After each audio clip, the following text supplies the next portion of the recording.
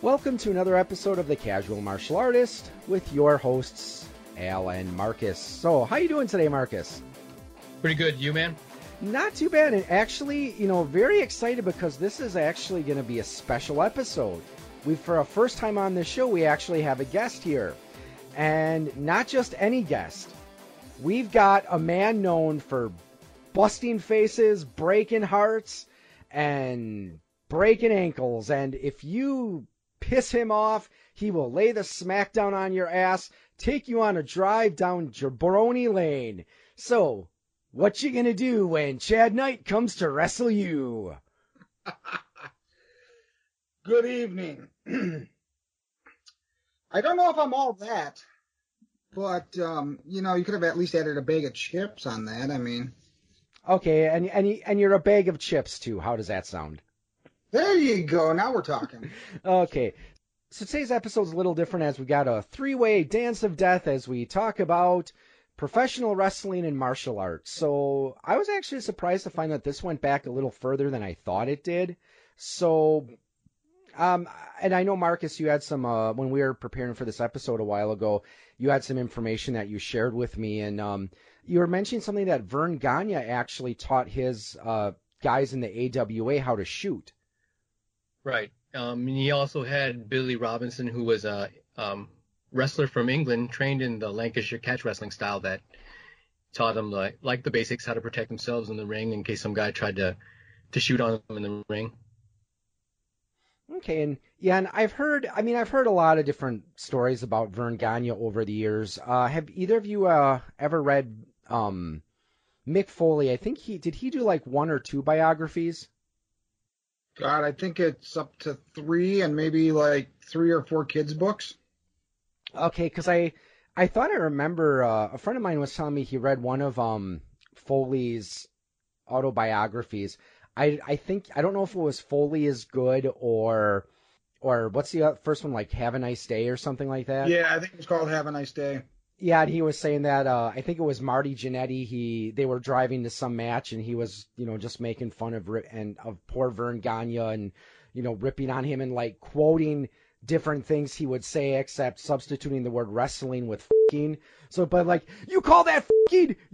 I'll get in this ring with you, young man, and I'll show you f***ing. And it's like he was saying, yeah, they were laughing so hard they had to pull over and stop. So. Some of the best wrestling stories don't happen in the ring. They happen in between the shows because these guys, not really. If you work for the WWE, you still travel. You still work like 300 days a year, which, doesn't sound like a lot until you figure out there's only 365 days a year. So that means you basically work for 10 months out of the year, like on the road. So you're not home for 10 months out of the year. It's one thing. We all work our day jobs, and we work our 5 days a week or 6 days a week or whatever. But I get to go home almost every night. I do some traveling, Chad? but it's minimal compared to what they do. You said doo-doo. Yeah, I know. Okay, I'm trying to get the adolescent worked out of my system here. So. Well, we're going to be talking about wrestling. How much more adolescent can you get? I don't know. Honestly, I think it really depends. Because, Marcus, I don't know. Did you ever think of wrestling as more adolescent or... Because I guess for me, it really kind of depends what era we're talking about. So what do you think? Also depends on what company and what country you're talking about. Because the companies I watch in Japan, they seem to have they take it more like a sport than they do sports entertainment like we do in this country. Well, and I think in Japan and Mexico, it's more shoot wrestling than story stylized, wrestling. So yeah, they're just trying to put on a good match as opposed to, because I know that's one of the things that can be kind of convoluted about some of the storylines you'd see in WCW and WWF. It's like, if they're referring to an event that happened in a match like 3 months ago, and it's like at that point, who really cares? Right. Yeah. And, I found it to be very mentally awakening. Until recently, I never watched anything but American wrestling. I started with AWA in the 80s, and then that, of course, turned into WCW. And I was a I was a legit WCW fan until the day it folded. So my idea was where everybody else was watching WWE and then they'd flip over to watch WCW during the commercial breaks, I was just the opposite. I would watch WCW and flip over and see what was going on especially during the Attitude Era. Mm-hmm. Because programming then for WWF was actually, in all honesty now, in a look back retroactive kind of way, much better than what WCW was giving us, except for the NWO. And I guess I have to kind of say with the NWO, it's early NWO, because after a while that got kind of bloated and out of hand too. But and then I went and I actually didn't watch wrestling for like 4 years, from like 2001 to 2005, because I was just so upset that WWE had bought WCW and put them out of business. Though, again, in retrospect, WCW was going out of business regardless of who bought it. They were not financially sound at that time. They were, with some of the deals they had made with wrestlers and stuff, they were just financially bankrupt.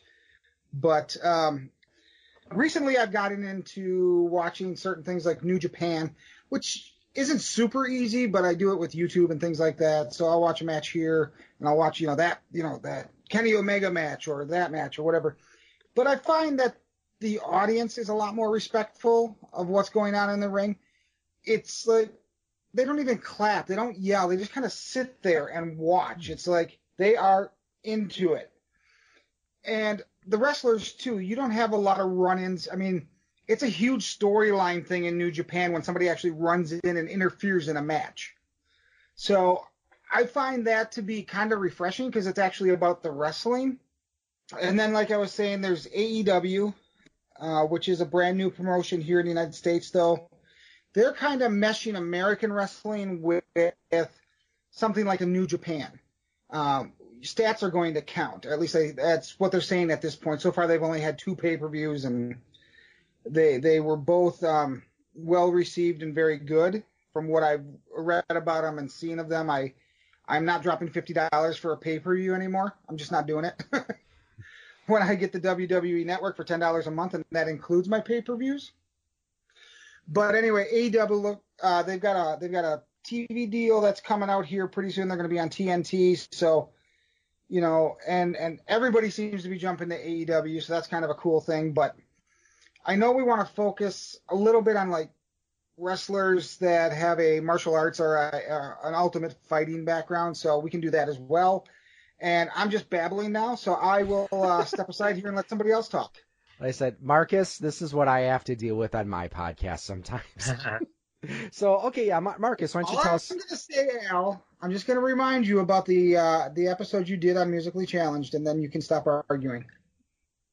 Touché. Okay, so Marcus, why don't you tell us a little bit about your background with how you first became interested in professional wrestling, and give you some thoughts and stuff about about when as you grew as a wrestling fan. I was born in Fort Worth, Texas, and lived there until I was 7.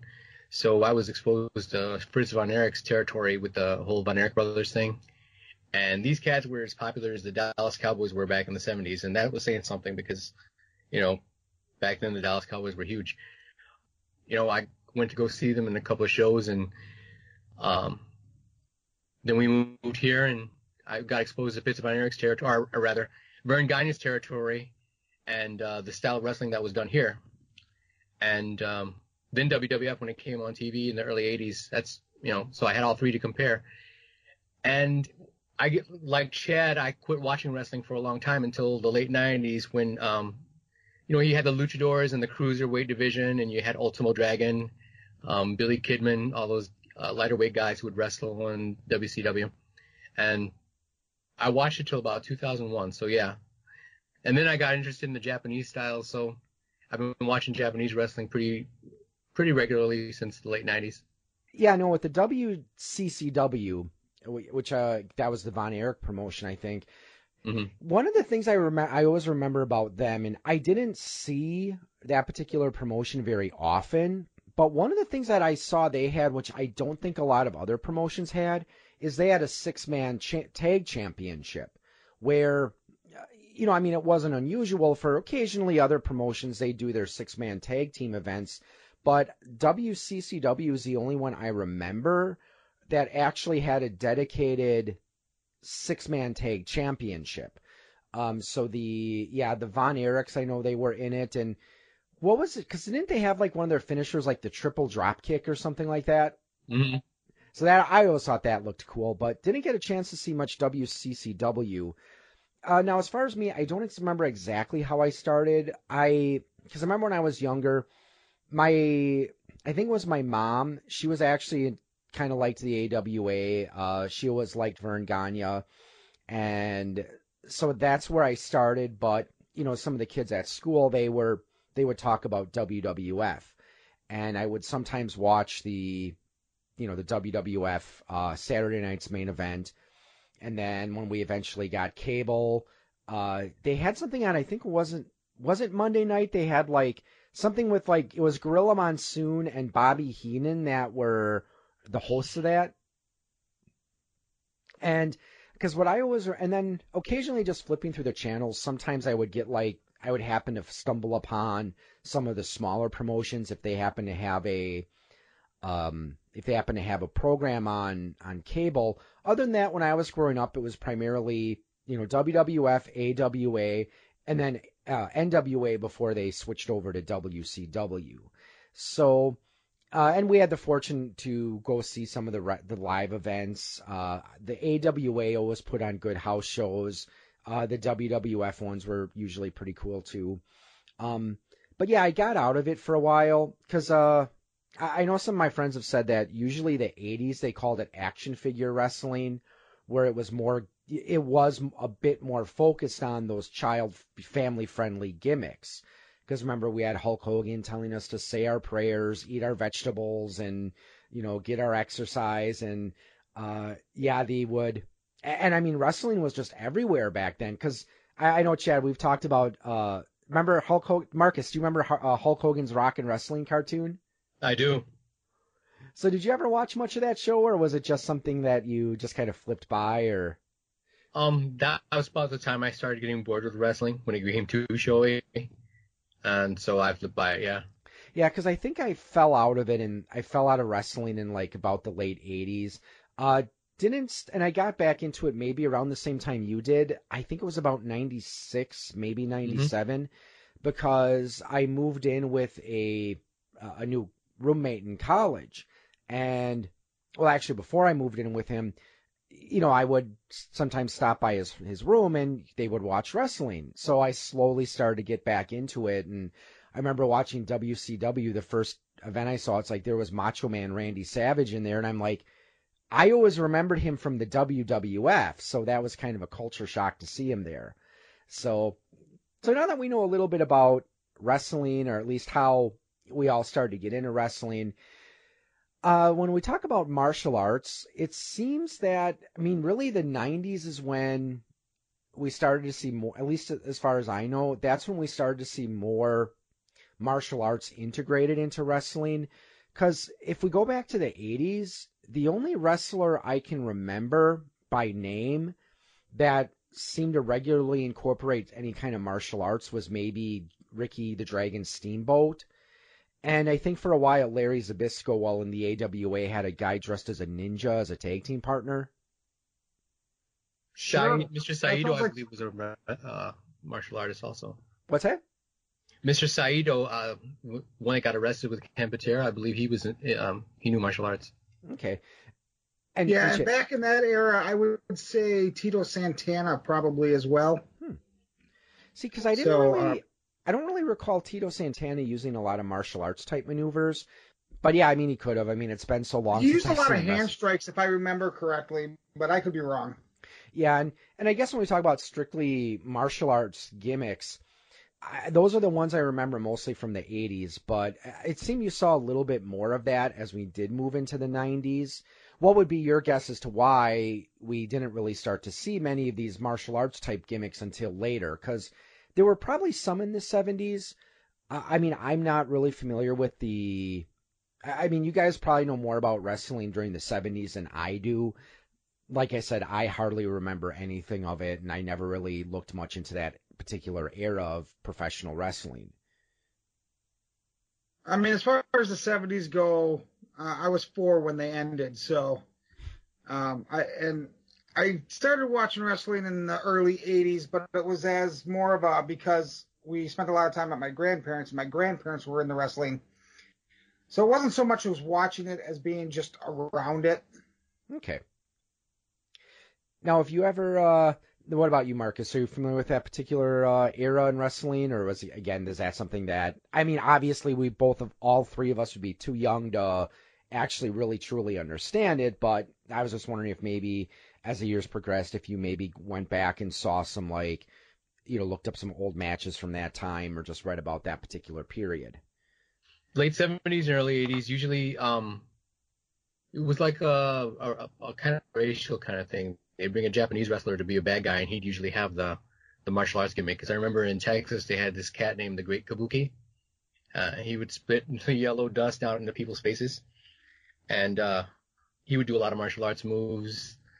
And every once in a while, you had another wrestler he would be the heel, and the face coming up against him would be, for their gimmicks and their promos, they would show them practicing martial arts moves because that's how they were going to fight them.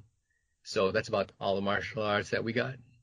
Yeah, because I know during the 80s, the whole hostile foreigner gimmick was everywhere, especially, Russians, almost.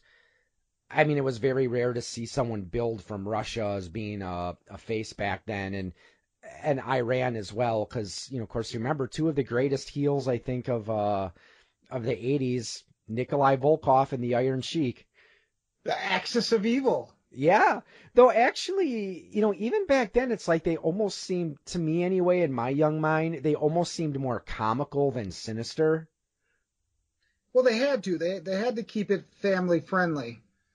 And, especially in the early 90s when the Iron Sheik really became the bad guy. I mean, Sergeant Slaughter went to the Iron Sheik's, he went to that whole thing where he was an ex-American patriot. It was horrible timing for the gimmick, which is why it didn't last very long. Because I think he turned and he kind of made that heel turn, and then we went to Kuwait. So it was kind of like, yeah. Oops.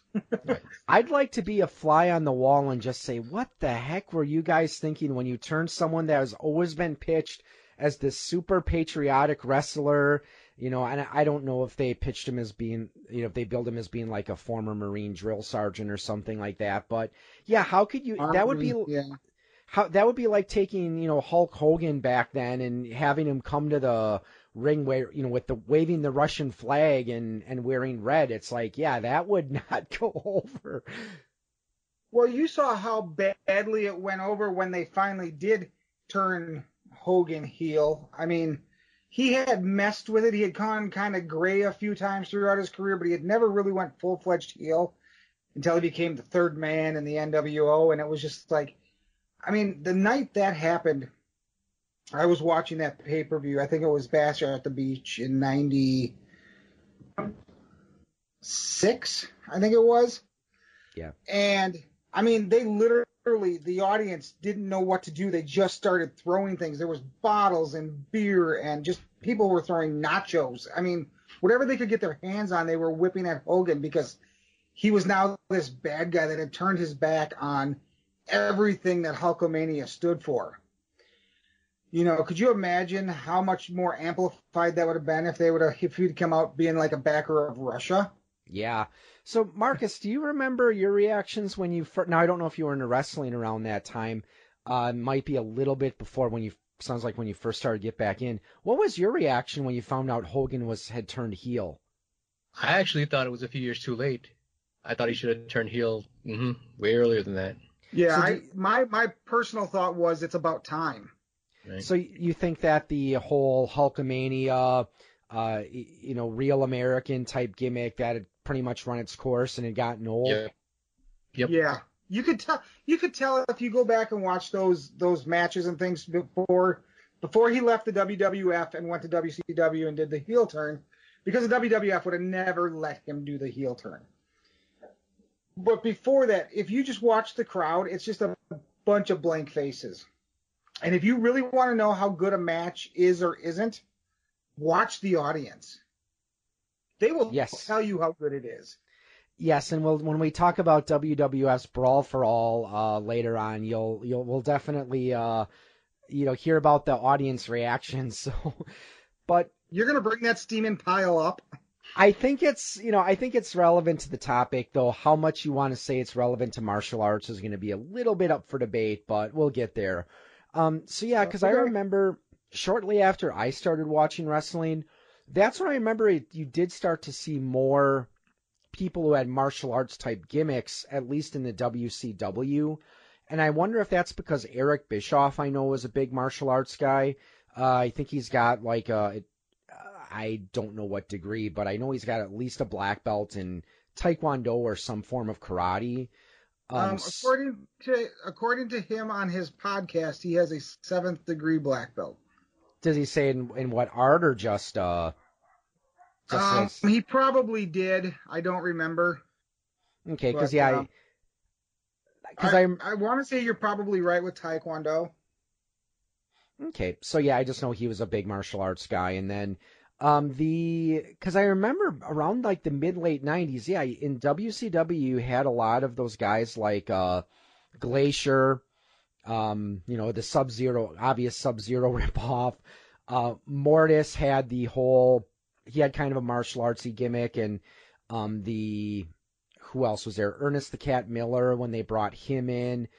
Mang, they always pictured him as being sort of a martial artsy guy, and I don't know how he is outside the ring, but as far as I remember, inside the ring, he didn't really strike me as much of a martial arts gimmicky wrestler. I mean, other than like maybe the Tongan death grip, I don't remember him really using a lot of kicks or anything like that. Yeah, Ming was more of a in your face. He was a brawler. He was not a martial artist that I would have considered a martial artist anyway. But now his working style kind of reminded me of Steve Austin when he became the Attitude Steve Austin, right? Stone Cold era. But Ming, from what I've heard, is one of the people. There's like 5 or 6 wrestlers in history you really didn't want to mess with, inside or out, and he was one of them.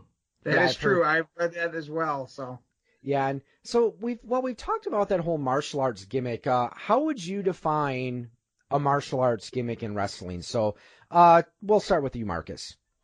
It's evolved. It used to be straight up karate or judo until the UFC came out, and now it's guys who they either, like Goldberg did, portray themselves as a mixed martial artist, or some cats who actually do have some MMA cred. It's unfortunate right now in wrestling. Excuse me. The 2 biggest mixed martial artist people that you've seen are Brock Lesnar, who's just a brawler. I don't know what martial art he's supposed to know or if he knows any. And then Ronda Rousey, who again is just a straight up brawler. I don't think she's really got I'm sure I know she has a judo background because she did judo for the U.S. Olympics team. But she doesn't use it in the ring. In the ring, you'll see a judo throw here and there, but she really doesn't use and I don't know how big of an offensive martial art judo is, because I know some martial arts are defensive, some are offensive, some mix. And I don't know with judo. I really don't. I'm assuming it's some sort of a mixture of offense and defense, but that would be something for you guys to answer. That's as far as mixed martial arts. Now, currently, as far as people that have martial arts backgrounds, you're looking at people like Asuka, who's from Japan. She uses it quite a bit. Kairi Sane, also from Japan. She uses it a lot.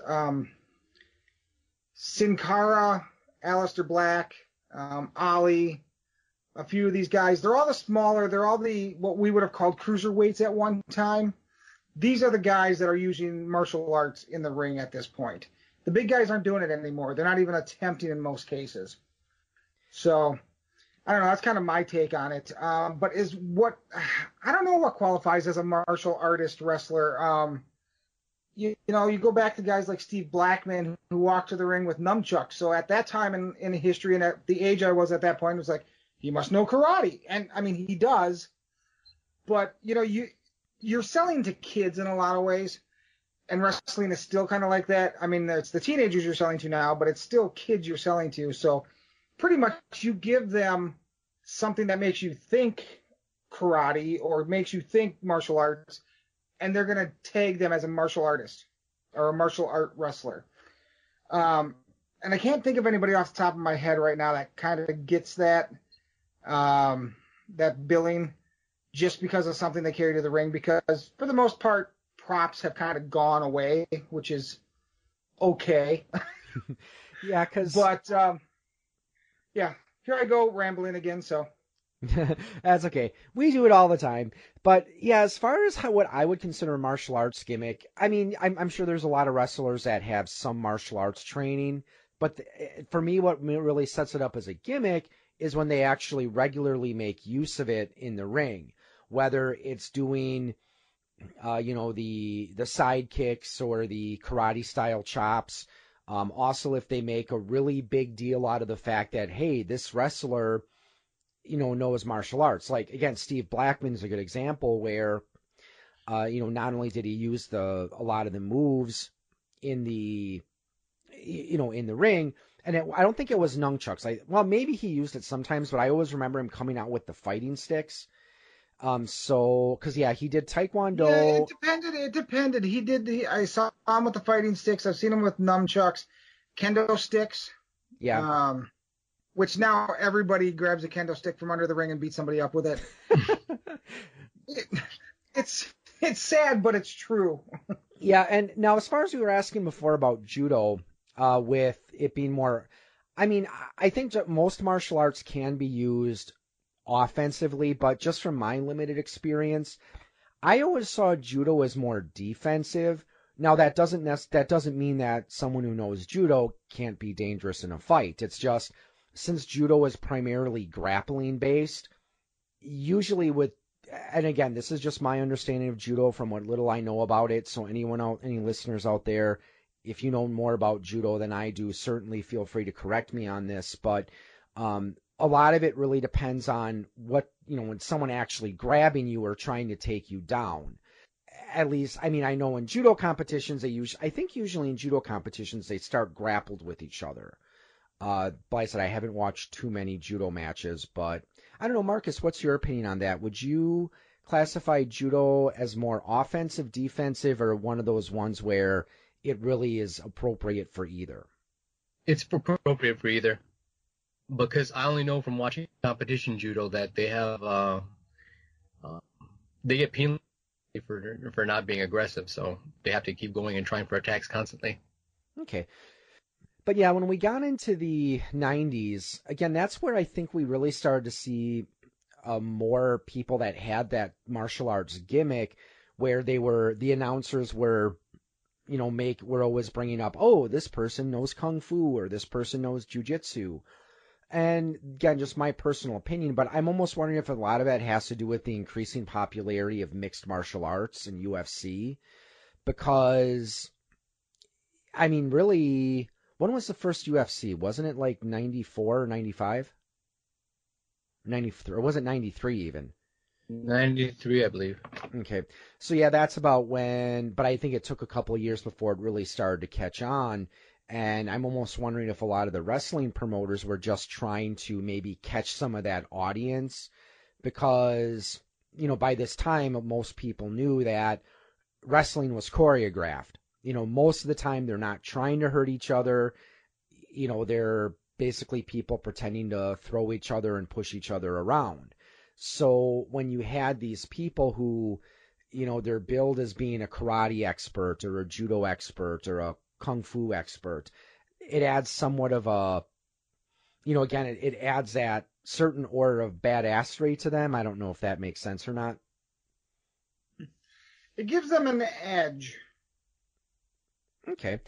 Because, yeah, some of the other ones I remember, and see, unfortunately, I think a lot of the martial art wrestlers, it seems, most of them were really limited to the mid-card.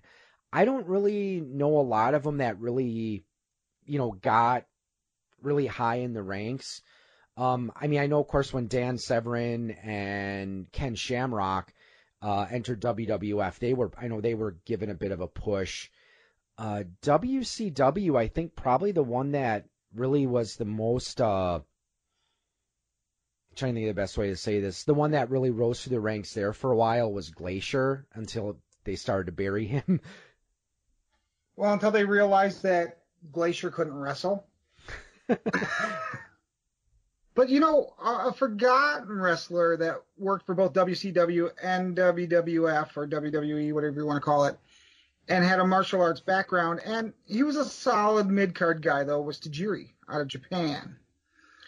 And him, a lot like the Great Kabuki, used that mist, except his was green instead of yellow, but he would use that mist to the eyes kind of thing. You know, that was kind of his gimmick, especially when he was heel. He was one of these wrestlers that went back and forth between face and heel, depending on what the storyline needed him to do. But, you know, and as a kid, the first time I saw him do that mist, and the announcers are like, oh my God, the guy's blind, bro. And I'm like, why would they let him do this? Right. You know, because I was maybe, I don't know, 14, 15, still pretty gullible when it came to that kind of thing. So, but yeah, I mean, I think you're right. Most martial art type characters were solid mid-card guys. You know, they had a decent following, but especially in the WWF, they weren't these big, burly, muscle-bound guys, because that's what Vince likes. Vince likes these guys that look like they just came off the steroid truck, and, you know, and it's all about power. In Vince's mind, you're not powerful unless you can see the power. You know, and that was a change from when his dad ran the WWF? Yeah. Which was, you know, that's where you had your hillbilly gyms and your, you know, these different characters that were just big dudes. Yeah, King Kong Bundy, Andre the Giant, Big John Studd. So now, Marcus, do you, from when we start to move into the 90s era, were there any martial art wrestlers that, you know, that really stood out for you, or that you really followed? Not that I really followed, because I was starting to get into MMA, but I thought one who used traditional martial arts pretty well was Vampiro. He had a lot of nice Taekwondo kicks, and he was able to utilize that and, you know, make an exciting in-ring style for himself. Okay. Yeah, and I'd have to... Dude still wrestles. What's that? He still wrestles. Wow. He's, last I heard he was wrestling for Lucha Underground. I'm just like, dude, you're like 90, stop. Right. Yeah, and I mean, for me, I was a diehard Steve Blackman fan back in the day. It's like, okay, when he came out, because at the time, you know, in college, you know, I was studying Eskrima and, you know, and Kung Fu a lot, and so I was doing more martial arts back then. So, yeah, when he just came out to the ring and started twirling around those glow-in-the-dark fighting sticks, it's like, yeah, that's awesome. You know, and Steve Blackman was never one of the guys I really got into, but I can definitely see where somebody who has the martial arts background would be like, that's really cool. That's kind of like something that I recognize. But yeah, Steve Blackman was never my guy, but, you know, I've always been a heel guy too, which is odd because Steve Blackman was always kind of a heel. But I don't know. I just I always liked just the opposite of you. I really liked the showy guys. I really liked the really in-your-face characters. You know, your Roddy Pipers, your Jake the Snake Roberts, your Hogan, your Randy Macho Man. The guys that were bigger than life. And when I was a kid, I liked. And then if you were a bad guy on top of it, like Jake the Snake Roberts, done. I'm a fan. Yeah. So when we're talking about professional wrestlers, Marcus, were you like Chad, where you really liked the flashy in your face type guys, or did you tend to like more of the like the high flyers, the brawlers, the more of the technicians? The technicians. Didn't matter if they were heel or a face. I liked Dory Funk Jr. style. I liked, like I said, Billy Robinson, Les Thornton, a couple of English guys. What did you think of a guy like Dean Malenko or Billy Kidman? I loved their style, especially Dean Malenko. The man of 1,000 holds, and right. I think he probably had them too. Right. when I wanted to be a worker myself, that's the style I would have emulated because I just love watching his style. Yeah. Yeah, because Yeah. I always liked the technicians, but I also always liked the high flyers. Like again, when I started watching WCW, I liked the luchador matches. I mean, Hmm. just watching They like were the Rey best thing on WCW TV. Yeah, I Right. mean, come on, watching like watching people like Rey Mysterio Jr. and Juventud Guerrero and or Guerrera and Eddie Guerrero, doing their frog splashes and moonsaults and hurricanranas. You gotta love that kind of stuff. But Hmm. yeah, like I said, I know, but I do like the technician ones. Dean Malenko was always good, but when you talk about the whole lack of personality thing, I have to say probably one of the best things I remember seeing WWF do with Blackman was teaming him with Al Snow, because I remember they were always trying to find Al Snow made it his duty to find a gimmick for him, and they had this one skit where they said, "I know, let's travel through time solving mysteries," and Al Snow sings this little theme song for him, and then like Blackman just kind of walks away and. Some guy dressed like Abraham Lincoln steps out of the door and he says something. He's like, "Not now, Abe." Yeah, the problem, I have a real big problem when companies waste talent. And Al Snow, in my estimation, other than when he was with ECW, was a wasted talent. The guy was so good, and they just made him this gimmicky, comicky, jobber, especially in the WWE. And that's the biggest problem I have with wrestling today is the roster is so deep that they misuse people, but they just put these people on the roster because they don't want somebody else to have them. That's true. And well, when we talk about wasting talent, let's talk about WWF's Brawl for All. So you mentioned before the whole audience reaction thing, and yeah, that was one of the things that did not go very well over with the fans. And see, I always thought this is because I was doing a little research and watched some videos on it, and with YouTube, there's a couple good videos out there. There's one where Steve Blackman shoots on the Brawl for All, and there's also another one where Jim Cornette talks about it as well. But I mean, my first opinion when I saw it is that I thought they were trying to capitalize on not WWF. That's their organization. They were trying to capitalize off of UFC and mixed martial arts, because again, some of the people they had in it were people who had, they were they had martial art backgrounds. At least that's what they always pitched on the Titantron. Now, it was the brainchild of Vince Russo. And I think I read somewhere that he was inspired a bit more about the Tough Man contests as opposed to MMA. So participation in the Brawl for All was strictly voluntary. And one of the things that made some of these mid-carders want to participate is you actually got real prize money if you won your fight. It's not like your regular standard wrestling match where it doesn't matter whether you win or lose, your pay is the same. And I remember my friend Dan from the Radio Free Borderlands podcast. Chad, take a swig, take your drink. Oh, sorry. Yeah. Cheers. No, that's Marcus, I don't know if you've ever listened to much of my Geekery in General episodes, but I sometimes I'll mention my friend Dan, and it's like, yeah, one of these days I'm going to come up with a drinking game, and it's like, yeah, every time Al mentions Dan from Radio Free Borderlands, take a swig.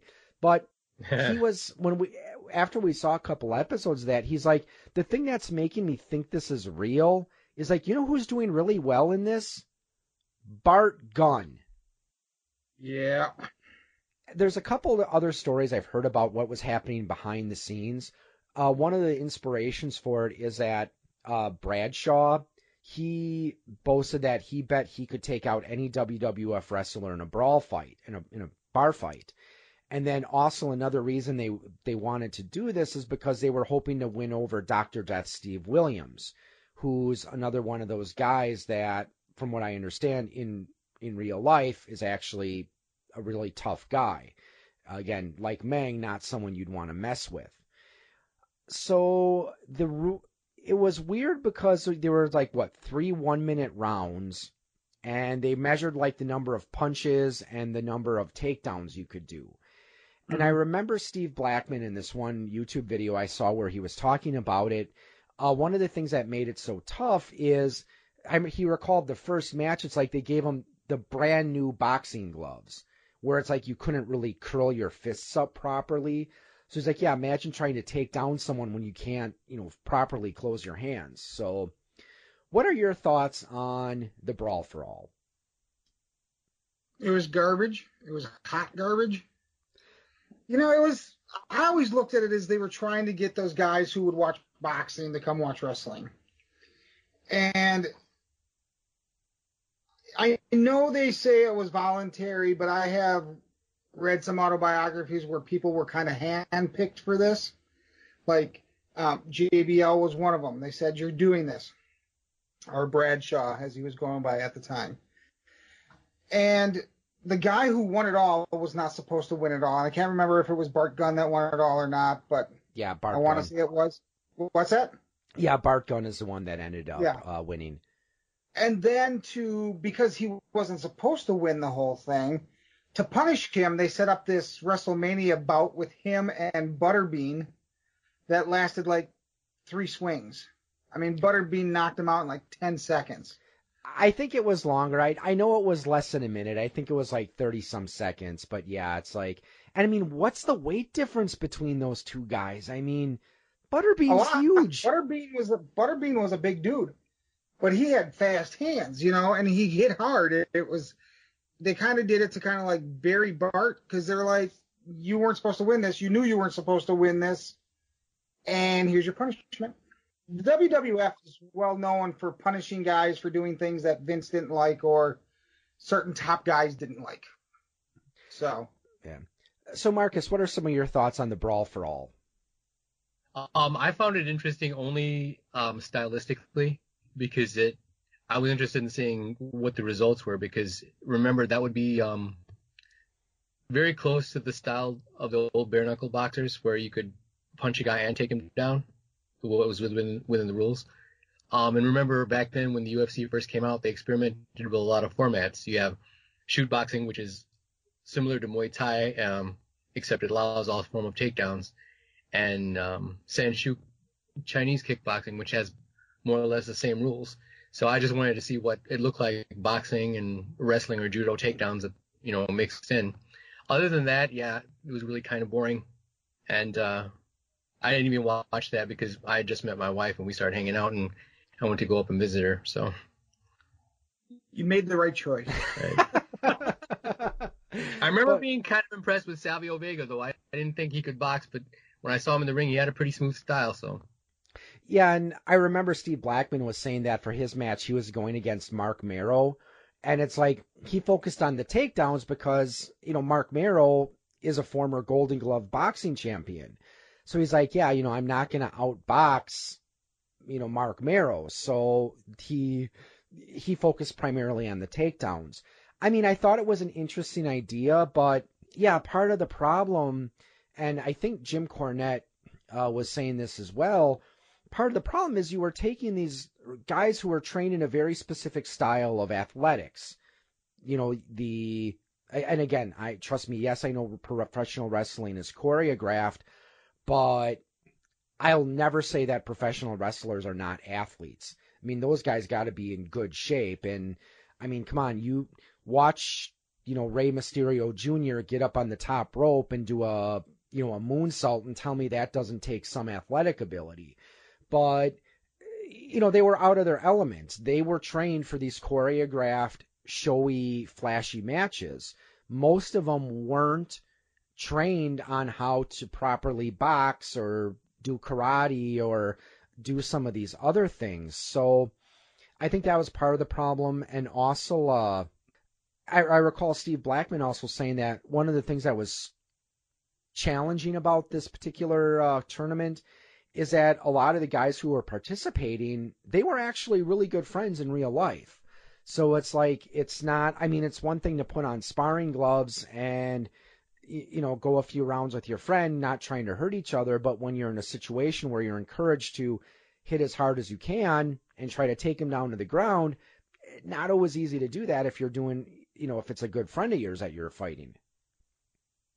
Yeah, I would agree with that. I mean, it's just like anything. I mean, you never knew it back in the day when kayfabe was still alive, but a lot of wrestlers are good friends. I mean, even now, I mean, you'll watch two guys wrestle, and they, one guy can be the heel and the other guy can be the baby face, but as soon as they're done and they get back in the room, it's gonna be like, great match, man. We did this, we did that. Want to go grab a beer? With this move. But and I kind of like that knowledge, knowing that Hulk Hogan and I don't know, whoever, the Iron Sheik didn't go to the back and just keep beating the hell out of each other because they absolutely hated each other. No, they went and had a beer instead. So, yeah, well, as you recall, I mean, one of the things that caused a bit of trouble for Jim Duggan, Hacksaw Jim Duggan, is he got caught in a car with the Iron Sheik. When one of them was, I think Jim Duggan was possessed some marijuana or coke or something like that. But it was at the time when they were supposed to be feuding and they were supposed to be hating each other. And it's like, okay, yep. But they were caught in a car together with drugs. Yeah, and they both suffered for that. If you go watch a lot of wrestlers' careers, you can watch them ebb and flow. And usually when they flow down to the bottom, you can find somewhere in that descend where they got in trouble for something. Whether it was, some sort of policy they broke, whether they got caught breaking kayfabe or whatever, you got punished for these things. I mean, the biggest break of kayfabe, the thing that really started the downfall of the kayfabe, of course, was the Madison Square Garden hug, where Kevin Nash and Scott Hall, or Diesel and Razor Ramon, where there was their last match. They were going over to WCW, and Triple H and Shawn Michaels, and they're feuding. These four guys are feuding, but at the end of that show, they all went down to the ring and they shared a hug, and everybody's like, what's going on here? Because, I mean, kayfabe was very much alive then. And, of course, Shawn Michaels, as the story as I've heard it is, you can't punish the two guys that are leaving. They're gone. You can't punish those guys. You can't punish Shawn Michaels because he was the hottest guy in the industry at the time. So if you watch Triple H's career, right after that happened, he became a mid-card jobber for like a year before he was back in the good graces of Vince and able to start climbing the ladder again. So, repercussions are very real in backstage in that company. I don't know about other wrestling companies. I don't know how that works, but I've read articles and I've seen interviews. There is a wrestler's court in WWE, which right now the judge is The Undertaker. He's the elder statesman. He's the guy that hands out the punishment. So they will actually take, if something happens backstage, they will get their lawyers, which are other wrestlers, either to represent them or go against them in whatever happened. They take it to the judge and he doles out punishment. And it can be anything from, a minor infraction, you might have to buy a guy a case of beer or whatever, to, like, you don't get to ride the bus this time. You have to spend your own money to rent a car and go to the next show or whatever. It's just like, and that's crazy because if I did that at my job, I'd get fired real fast. Yeah, and another one of the things that with Brawl for All I remember Jim Cornette saying is he said he talked to Vince Russo afterwards, and he was like, well, you dumb you just cost the WWF a lot of money because a lot of the, and again, this is one of the things where you have to consider professional wrestlers, athletes. Some of those guys actually got injured training for the Brawl for All. Like, that's one of the reasons Steve Blackman didn't make it very far, is after his win over Mero, he injured himself training. I remember JR mentioning something about that. But because the ultimate goal was they wanted Steve Williams to win this, and then that way at WrestleMania he would be given a title shot against Steve Austin, which, I don't know. I'm not really too familiar with Dr. Death. Marcus, are you familiar with him at all, or? I think I might have seen him in the WCW, but he left for Japan pretty soon after that, and we didn't get to see him a lot. Yeah, did he wrestle much in the U.S. or is he primarily? I mean, is he still active? Do you know, or? Steve Williams? Yeah. Highly doubtful, but keep talking and I'll do a quick search. Okay.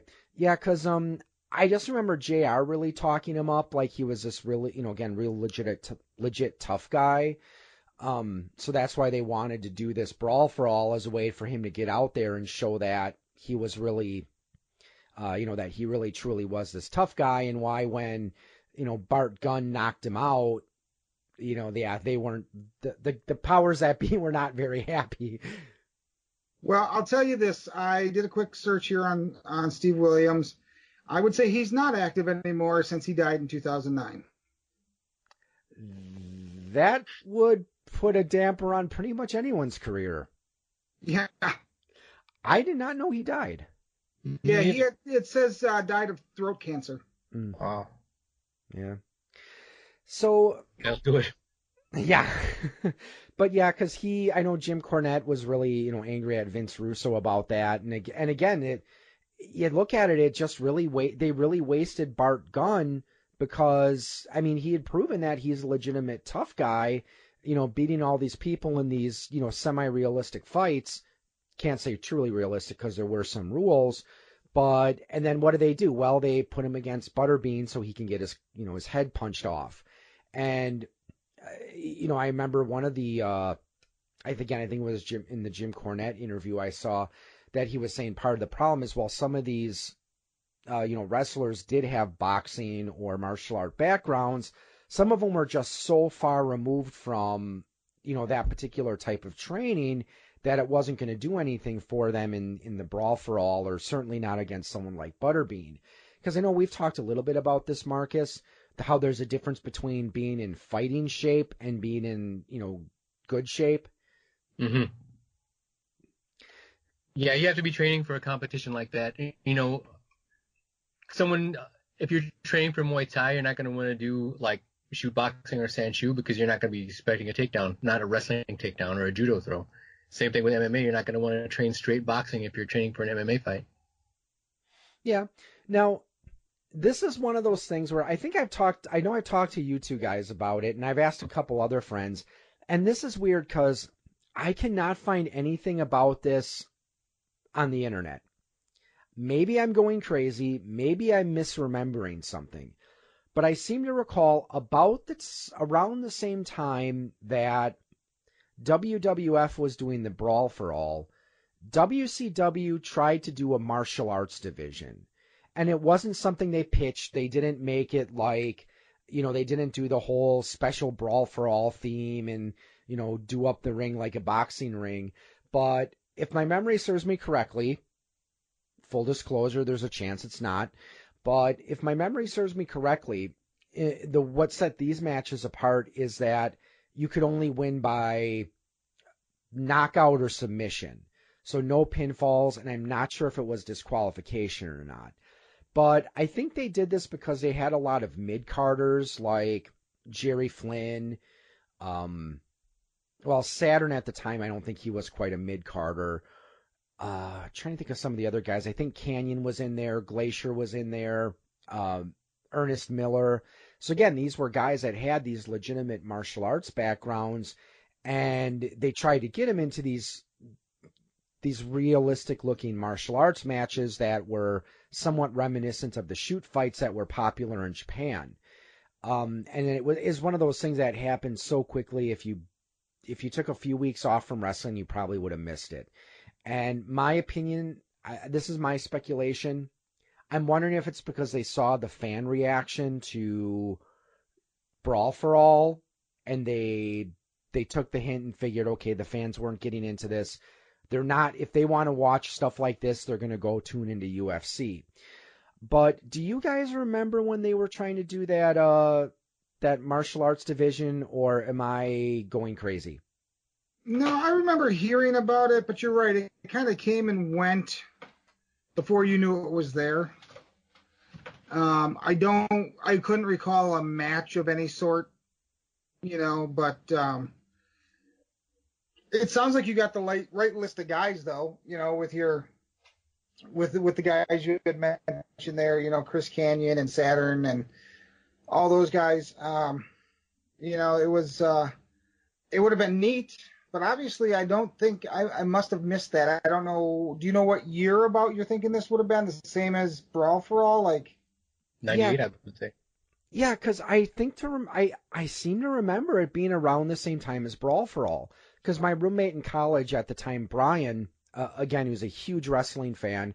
I asked him about it a while ago, and he couldn't remember it either. I mean, he might just vaguely remember it, but like I said, because what we would do is we had our Monday night tradition, where we'd watch the Monday Night Wars and, flip back and forth between WCW and WWF. But, so it's quite possible we may have even missed some of the matches. But like I said, I swear, I seem to recall WCW trying to do a martial arts division. And as you were saying, Chad, it's kind of a shame because they did have some talented guys in that particular group. Right. Because, I mean, I remember seeing one match of Goldberg against Jerry Flynn. And again, Jerry Flynn I know he is a Taekwondo or a karate instructor, and I think he's had some training in grappling as well. I don't know if it's like judo or jujitsu. Oh, okay. But yeah, he actually had a really good match against Goldberg, which unfortunately he lost because at this time he was still pretty much a mid-carder. And I think this was at that time when they were doing the whole Goldberg undefeated streak. Yeah, the 800, no, what was it? 180 some bouts before he lost. But it was never that many. And in fact, Goldberg will say it's not that many. But what they would do is like, you'd go away for a week and come back and he'd have another win and it'd be like 11 wins more than the week before. And it's like, wait a second. Of course, you never paid attention to it at the time because the hype was so big and the announcers were so into it. You just kind of like, and all of a sudden he was like 180 undefeated. And it's just like, wait, what? It's only been around for 9 months. How is this possible? And then the next week he was at like, 206. It's like, okay, so he won 20 some matches in the last week. Wow, they must really be working this guy. So Marcus, so it seems like you vaguely remember this particular thing they were trying to do, or the martial arts division? I remember it being talked about and tossed around, but I never saw it. Yeah. So what were some of your favorite martial arts gimmick wrestlers in WCW? Because again, it seemed that WCW tried to push him a little bit more than WWF did. And again, I think just my guess, probably because, Bischoff being a martial arts practitioner himself. Like I said, it depends on semantics what you're talking about martial art, because like I said, the technicians to me seem to be as much martial artists as people who would practice Asian stand-up martial arts. Some guys were even jobbers who I thought had legit skill, like Norman Smiley would put a hold on someone out of nowhere, and even though he'd end up losing the match and getting wasted, you could see that the cat had legit skills. I don't know. I mean, I haven't paid much attention to wrestling in like probably around 17 years or so. I think I started to get out of wrestling around 2001, 2002. So since now, Chad, I know you're still into big wrestling. Yeah. So Marcus, do you still watch wrestling on a regular basis, or? Semi-regular, but only the lucha shows because we get the Spanish language networks, and 01 from Japan and Noah Pro Wrestling from Japan. Those are the three mainly I stick to. Yeah, so with other than, because I know the big MMA type fighters in wrestling now would be probably Ronda Rousey and Brock Lesnar. Are there any others, or? Yeah, there's a few that I know of.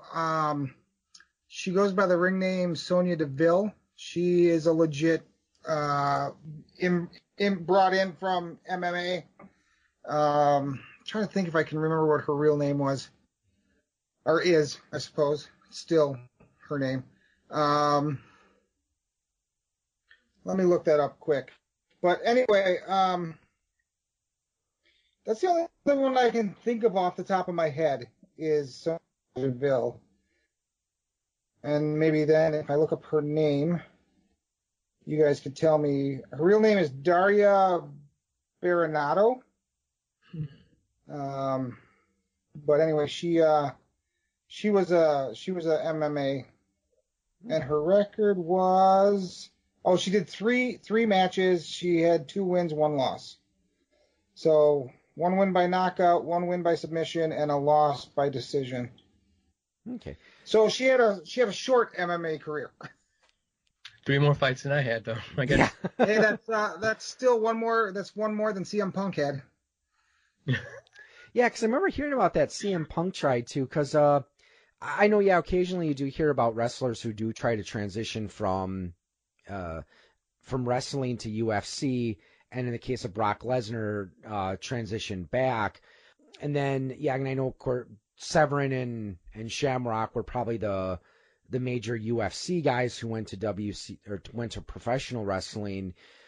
Didn't they someone try to get like Hoist Gracie to sign up with wrestling as well? Or I thought I heard, I don't know, maybe I'm misremembering it's possible. something. But... I mean, the WWE will sign anybody with a recognizable name. I mean, they signed Ronda Rousey to I think a 3-year contract based on the fact of her name. She knew 0 wrestling.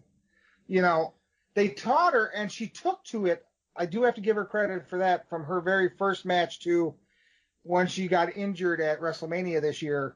World of difference. I mean, she took to it. She learned the art and how to do it, and she still wasn't great because she was still only a year into it. But the way she was progressing, I got a feeling that when she comes back, she will just continue to progress. But in a lot of cases, like Brock, he just goes out there and he has a MMA match. I mean, or a UFC match. He just goes out there and beats somebody until they can't stand up anymore. So I don't know. Do you know who trained Ronda Rousey? What's that? Do you know who trained Ronda Rousey? As far as wrestling? Mm-hmm. Not off the top of my head, but I have this thing called the internet, so give me 2 seconds and I'll tell you. Ultimo Dragon, that's another one that I wanted to mention before, because I remember he did a lot of martial arts type moves. Like, he had this kicking combo he did that was pretty cool. And I remember, like, originally his gimmick was Ultimo Dragon, like the last dragon, like he was supposed to have been the last student of Bruce Lee, but then I guess they eventually abandoned that part of his gimmick. But he was still a good wrestler. Yeah, I consider Ultimo Dragon more of a luchador than a Japanese wrestler because he learned his trade in the wrestling in Mexico, so he's got more of a high spot wrestler than he was a stiff style wrestler from Japan. Okay, so you asked who Ronda Rousey was trained by. She was actually trained by a panel of people. Brian Kendrick, who was a great cruiserweight in his day. Goldust, Kurt Angle, Natalia Neidhart. So she's got some good people behind her. Freaking Goldust? Yeah. Well, he's not Goldust anymore because he's another one of these guys that jumped from WWE to AEW. So he now wrestles as, what's his name? Rhodes. Dustin Rhodes. Yeah. I mean, I'm not saying he was a bad wrestler. It's just he doesn't usually jump up to jump. I mean, he was more known for his appearance and his gimmick, how he looked kind of like the whole walking, I don't know. Yeah, he was weird. I mean, I don't know if you ever saw the Bret Hart Wrestling with Shadows documentary. I know he was talking about Goldust. He's like, he presses a certain homophobic nerve and he presses it really hard, but backstage he's just a hick with the country music and the boots. But yeah, I mean, he was kind of weird. I don't hate the guy as a wrestler or character, but he just was kind of weird. But yeah, I don't know. So, any final thoughts about the whole idea about wrestling and martial arts? Well, here's something I'd like us all to do here before we leave is let's talk our favorite wrestlers. Just for a second, like, this is what I'd like to know. Everybody's favorite face, favorite heel. I don't care what generation of wrestling you're talking or what promotion you're talking, but your favorite face, your favorite heel, and then, like, maybe your favorite tag team. Okay. Marcus, you want to go first on this one? I need a moment to think. Okay, heel would have to be someone you guys can, if you don't know him, you can look him up. He was really hated in Texas in the early days. His name was Gino Hernandez. And the reason why I like him so much is because he was yelling some obscenities at some women at when I was really little and we went to a show. And my mom gave him this really dirty look, and he broke kayfabe for just a second. And, his eyes were kind of like apologetic. So he backed away and he starts, yelling at some girls in a different section. So that's a good memory of mine. Face, I would have to say probably Rey Mysterio in the late 90s, early 2000s. Tag team. Tag team is a harder one. I liked, I don't know, I was a kid, so I liked Jim Brunzell and Greg Gagne in the early 80s when we first moved here. Yeah, Okay. for me, I'd have to say probably my all-time favorite heel, Ric Flair. Because even when he was a heel, he was still likable. He always had that sense of style. And he had that cool nickname, the dirtiest player in the game. So he's probably one of my favorite heels. Favorite face wrestler? I would probably have to say Steve Blackman, just because I said the whole martial arts gimmick. I really did like that. But if we're going before that, yes, I admit I was a big fan of Hulk Hogan back in the day. There's And nothing wrong with that. yeah, I was a kid in the 80s. I was kind of legally obligated to like Hogan. But anyways, and then as far as tag team wrestlers, probably the Midnight Rockers, the original version with Jannetty and Michaels. That's a good one. Okay, so for me, my favorite heel of all time has got to be Roddy Piper. Just hands down, I liked him. I liked his style of being a heel. There were some things he did that I didn't think was really cool, like the one WrestleMania where he painted half his body black. But we can look beyond some of those things. My favorite face of all time. This is probably left. I'm sure you've both heard of him, but Junkyard Dog. Oh yeah, Loved the Junkyard Dog. He'd come out with JYD. that big chain on, and he'd dance in the audience, and he'd bark, and it was just, I loved it. I thought it was a great. I mean, at the time I was a kid, I just thought he was really cool. But in retrospect, the gimmick is amazing too. Favorite tag team. That was actually a hard one. I've been thinking about this for about a day and a half now. And I've got to say, I think my favorite tag team was Demolition. Axe and Smash. They held the tag team titles for the longest time in WWE/WWF history until the New Day just broke it not too long ago. And then they dropped them they beat the record by like 4 days, and then they dropped the titles at the next pay-per-view. And I was just like, why? But I always liked them because they were, I mean, their name said what they did. They just beat the hell out of you. And they weren't good guys. They weren't bad guys. They were just a team that was out there to beat you up and take the titles. That was their whole goal. I mean, I did like the Acolyte Protection Agency, part of their gimmick. Oh, it's yeah. like on the back of the shirts, don't take this ass whooping personally. So another question, I think we've talked about this before, but okay, favorite wrestling match or favorite feud? So if we look at like all the different matches and feuds over the years, what one would you say stood out for you? And I know I've told this one before, but it was back in the AWA years. There was a feud with Nick Bockwinkel against Curt Hennig for the AWA World Heavyweight title. And it was just perfectly scripted. Because at the time, Curt Hennig, he was the young up and coming newcomer, and then you had Nick Bockwinkel, the seasoned pro, and they had this series of good technical matches because both these guys were known for being very technical, very proficient wrestlers, and they had a lot of them where they would go to a time limit draw, or another thing that they would do is there would be a match where for the last, like in the last, minute or so, 30 seconds, like Curt Hennig would slap a submission hold on Bockwinkel, and, of course he'd be sitting there, and then, Nick Bockwinkel would be like, ah! like in pain. And then the announcer would be like, can the champ withstand the pain of this figure 4 leg lock for the next 10 seconds? And then it would. And, as it was billed, as there was a great deal of professional respect among the two. And they ended it with Hennig winning the title because Larry Zbyszko handed him a foreign object that he used to KO Nick Bockwinkel. So, it was a little depressing at the time, but still looking back at it, it's like, it was, I think, a good way to turn someone heel because they really built this guy up as this fan favorite. And then it's not quite as bad as I think is what they did with Hogan in the NWO, but anyways. So next, favorite match or feud? Well, I got a couple feuds that I really like, and one I'm just going to kind of glean over, and then I'll talk about the other one. So, first one that came to mind was Roddy Piper versus Jimmy Snuka. They had like an 18-month feud that started, I don't know if it started exactly then, but started around the time that Roddy Piper hit him in the head with a coconut. I've seen an interview with Piper that coconut was not supposed to shatter.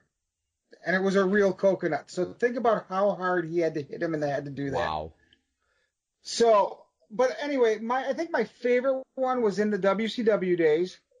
Rey Mysterio Jr. versus Kevin Nash.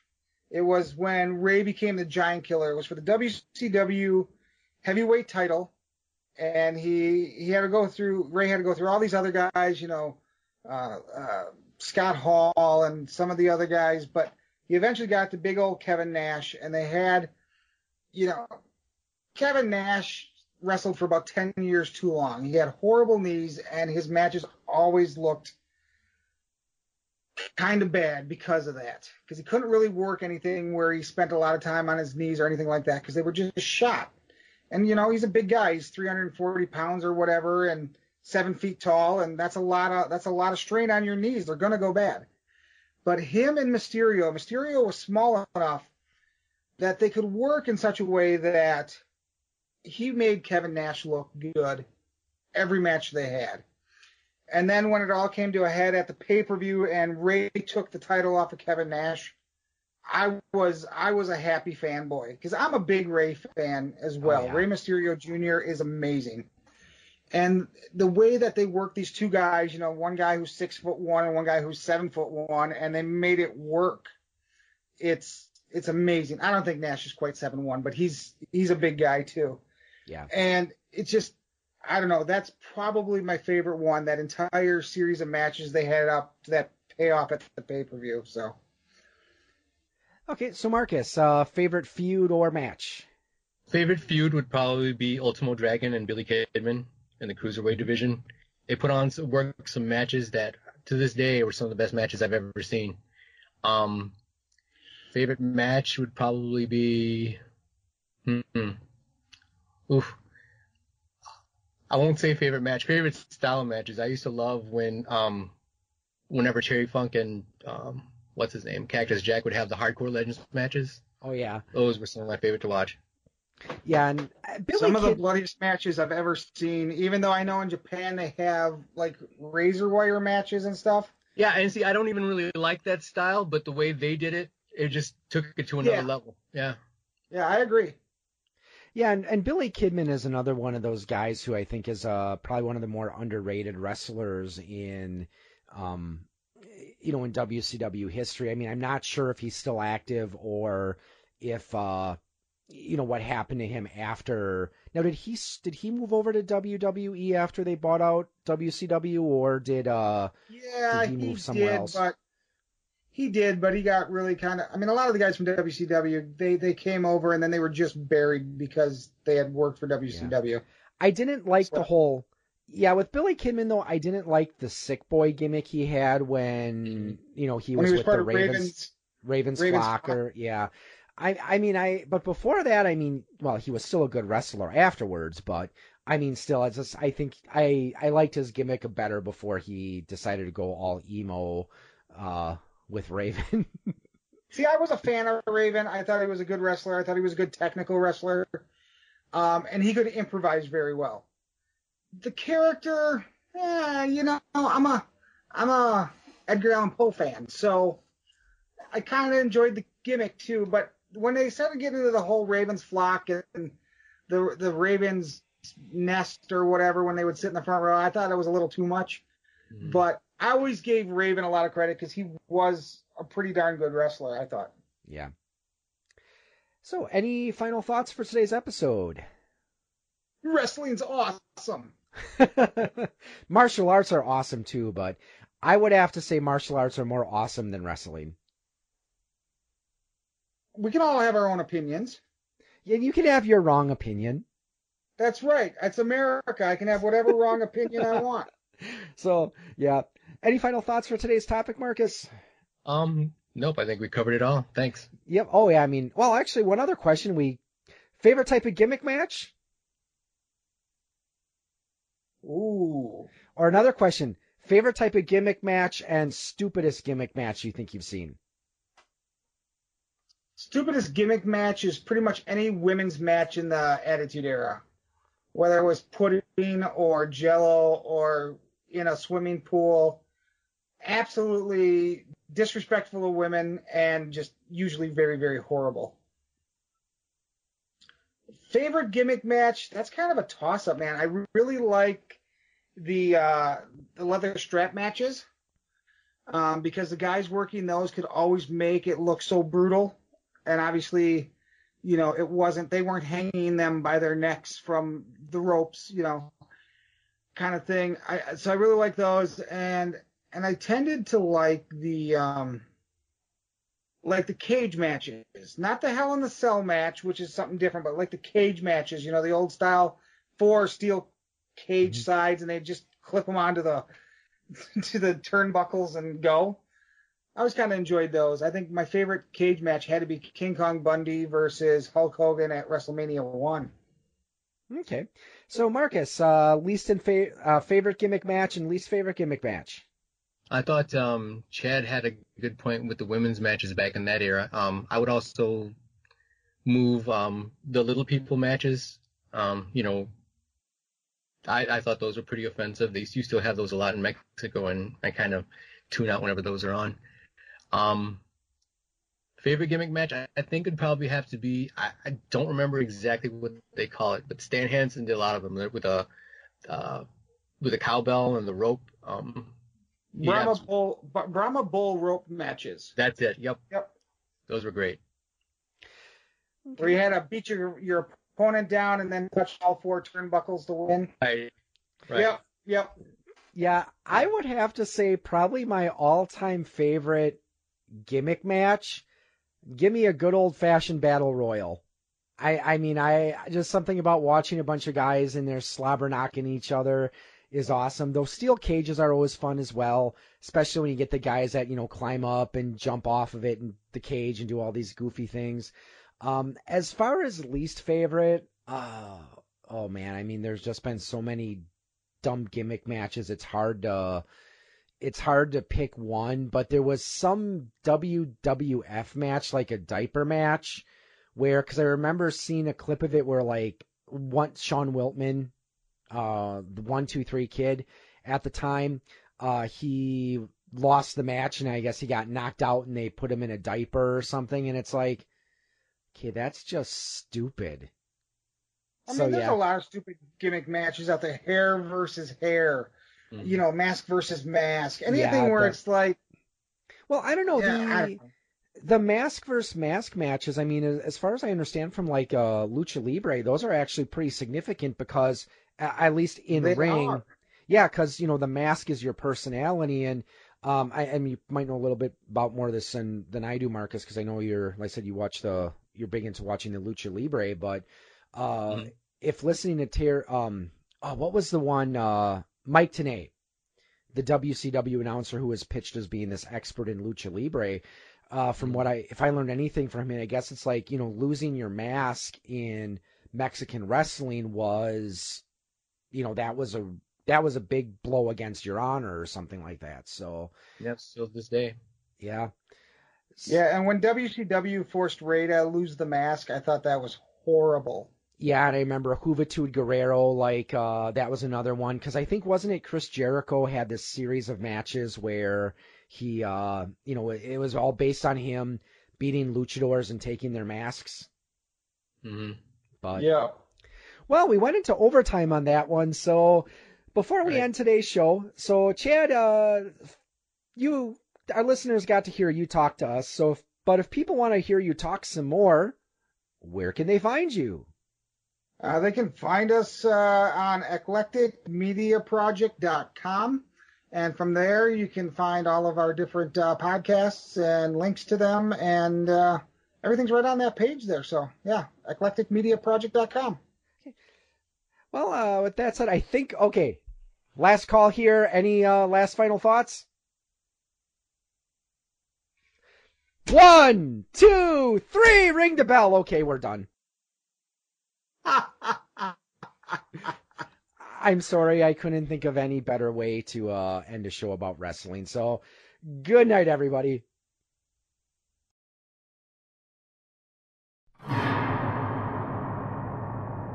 It was a dark and stormy night, and the hosts of the Queens of the Damned podcast had just gathered around the fire with their tomes of forgotten lore. Don't forget the wine. And a lot of wine, much of which had already been imbibed. For her part, Miranda was discussing A History of Frankenstein, from its conception to Karloff's beloved role as the monster. And Rachel would continue with Vincent Price. Like everything about Vincent Price. And as the fire died down, Nikki would conclude the evening With something related to Gothic literature, probably. You know me so well. Do you like listening to three women debate about the cultural significance of the horror genre? And also axe murders. I do love a good old-timey axe murder story. Then Queens of the Damned, a horror podcast, is the show for you. Find us on Apple Podcast, Podbean, Spotify, Stitcher, and pretty much anywhere you can download a podcast. Visit us at queensofthedamnedpodcast.wordpress.com, qotdpodcast.podbean.com, or email us at qotdpodcast@gmail.com for more details about our monthly horror giveaways. Stay spooky.